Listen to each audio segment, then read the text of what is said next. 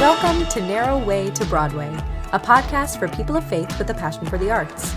Each episode is designed to foster community for the thespian and non-thespian and the believer and non-believer alike by navigating topics affecting the hearts, minds, and homes of artists everywhere. Thanks for joining.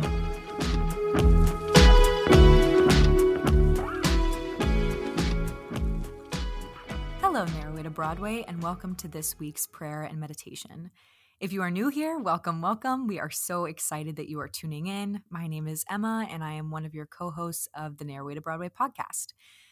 So last week on the podcast, we heard from Christopher Smith, the composer, lyricist, creator of Amazing Grace, the musical. If you haven't already listened to it, please tune in. His story is so powerful, and you do not want to miss out. So while listening to this episode, naturally, I had the song Amazing Grace stuck in my head. Written by John Newton, we all know the song, at least the first verse. It says, "Amazing grace, how sweet the sound that saved a wretch like me. I once was lost, but now I'm found, was blind, but now I see." This, in a lot of ways, was an anthem for abolition and continues to mark the minds of people, namely Christians, everywhere. Everybody knows the song. It got me thinking, why? Why this hymn? These words, why are they so central to the faith? What makes this sound sweet? What about grace makes the blind see? What, at the end of the day, makes grace amazing? I think in order to find out why something is amazing, we have to define that thing first. So let's start with defining grace. If you're new here, you don't know this quite yet, but I'm a total nerd when it comes to defining things from scripture, from the original text. So this is it. This is the nerd alert. So in the Old Testament, the word grace is derived from the word chen, K-H-E-N. Chen is described as favor or delight in something. We see chen in Psalms and Proverbs when describing grace as a tangible gift. We see it in Esther when the king finds favor in Esther. And in the most extreme version of chen, we see it in Jacob and Esau, when Jacob cheats his brother, disappears for 20 years, and returns. In Genesis 33:8, Jacob tells his brother that his desire is for him to find grace, or chen, in his eyes. Note that this isn't fair. He doesn't deserve it. And yet he is met with undeserved grace from his brother. We see God exercise chen all throughout the Old Testament with the Israelites. They continue to fail, worship other gods, commit themselves over to sin, and over, this is how God interacts with his people, by imparting chen. In the New Testament, grace is the Greek word charis, which means glorious gift. In the Gospel of John, Jesus is described as God's glorious gift to humanity personified. And later in Ephesians 2:8, Paul says that by God's grace, or charis, he has rescued us through the gift of Jesus' death, burial, and resurrection, and that all we have to do is receive it. Grace is the gift through the person of Jesus. So here, my friends, is the rub. The idea that death to life as a gift that we simply have to receive often leaves us with a giant cannot compute sign in our minds. Why? Why is this so incredibly difficult for us to understand? And how and why does this inability to understand grace lead to a culture of gracelessness? I think it is because we genuinely cannot reconcile with the fact that God would give us a gift that we don't deserve, and that part of our call as believers would be to do the same for others. Our mind literally can't deal with the inherent, apparent paradox that is the grace of God. We struggle to impart or model true grace because we can't receive it. We can't receive it because we don't believe it. And we don't believe it because we don't deserve it. This is probably why counselor David Simans summed up his career in this way. This is from Philip Yancey's book, What is So Amazing About Grace? Simans says this: "Many years ago, I was driven to the conclusion that the two major causes of most emotional problems among evangelical Christians are these: the failure to understand, receive, and live out God's unconditional grace and forgiveness, and the failure to give out that unconditional love, forgiveness, and grace to other people. We read, we hear, we believe a good theology of grace, but that's not the way we live. The good news of the gospel of grace has not penetrated the level of our emotions."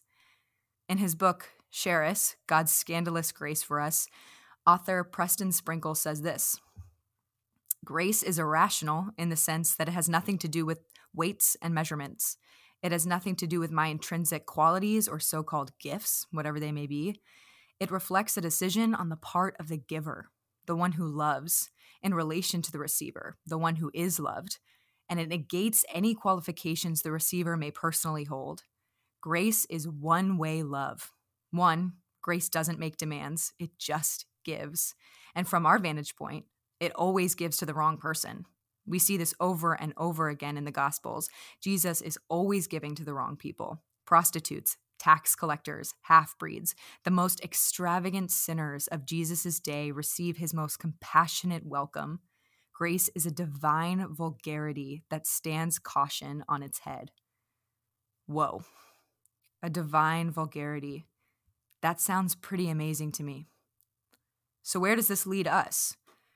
In my own walk, my inability to reckon with true grace leaves me one of two places. Either I allow the weight of the undeserved part of grace to press on me so hard that when I sin, I am left in an inconsolable puddle of shame, unable to approach God because I don't feel like I deserve to be in his presence. Or I allow the gift part of the definition of grace to take over, allowing me to justify sin or ignore sin because the gift was something I could just say yes to. I do what Peter in his first letter describes as using my freedom as an excuse to do evil instead of in true God-given freedom. The thing that is so amazing about God's grace is in the fullness of its definition is that it is both a gift and it is undeserved and results from his delight in us despite our flesh and sin. I heard a pastor today say that salvation is free, but it came at a very large cost. Before I pray, I'm going to read the lyrics to this hymn. I'm going to try and let these words sink into my heart in a whole new way and invite the Spirit to use these words to radically transform the way I see grace. Please join me. Amazing grace. How sweet the sound that saved a wretch like me. I once was lost, but now I am found. Was blind, but now I see. 'Twas grace that taught my heart to fear, and grace my fears relieved. How precious did that grace appear the hour I first believed. Through many dangers, toils, and snares, I have already come. 'Tis grace hath brought me safe thus far, and grace will lead me home. The Lord has promised good to me. His word my hope secures. He will my shield and portion be as long as life endures. Yea, when this flesh and heart shall fail, and mortal life shall cease, I shall possess within the veil a life of joy and peace.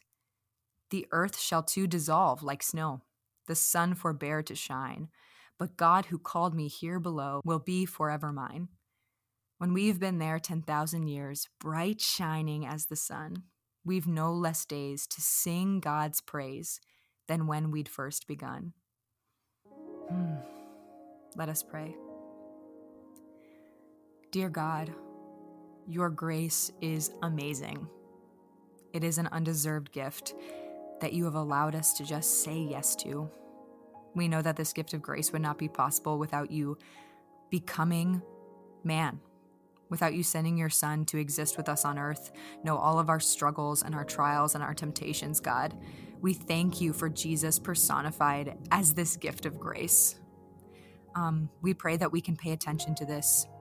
We pray that we can know that this was a gift that we get to receive and that we get to impart on others, God. We pray that even though we may not be able to understand grace, that you continue to give it to us, that you continue to love us.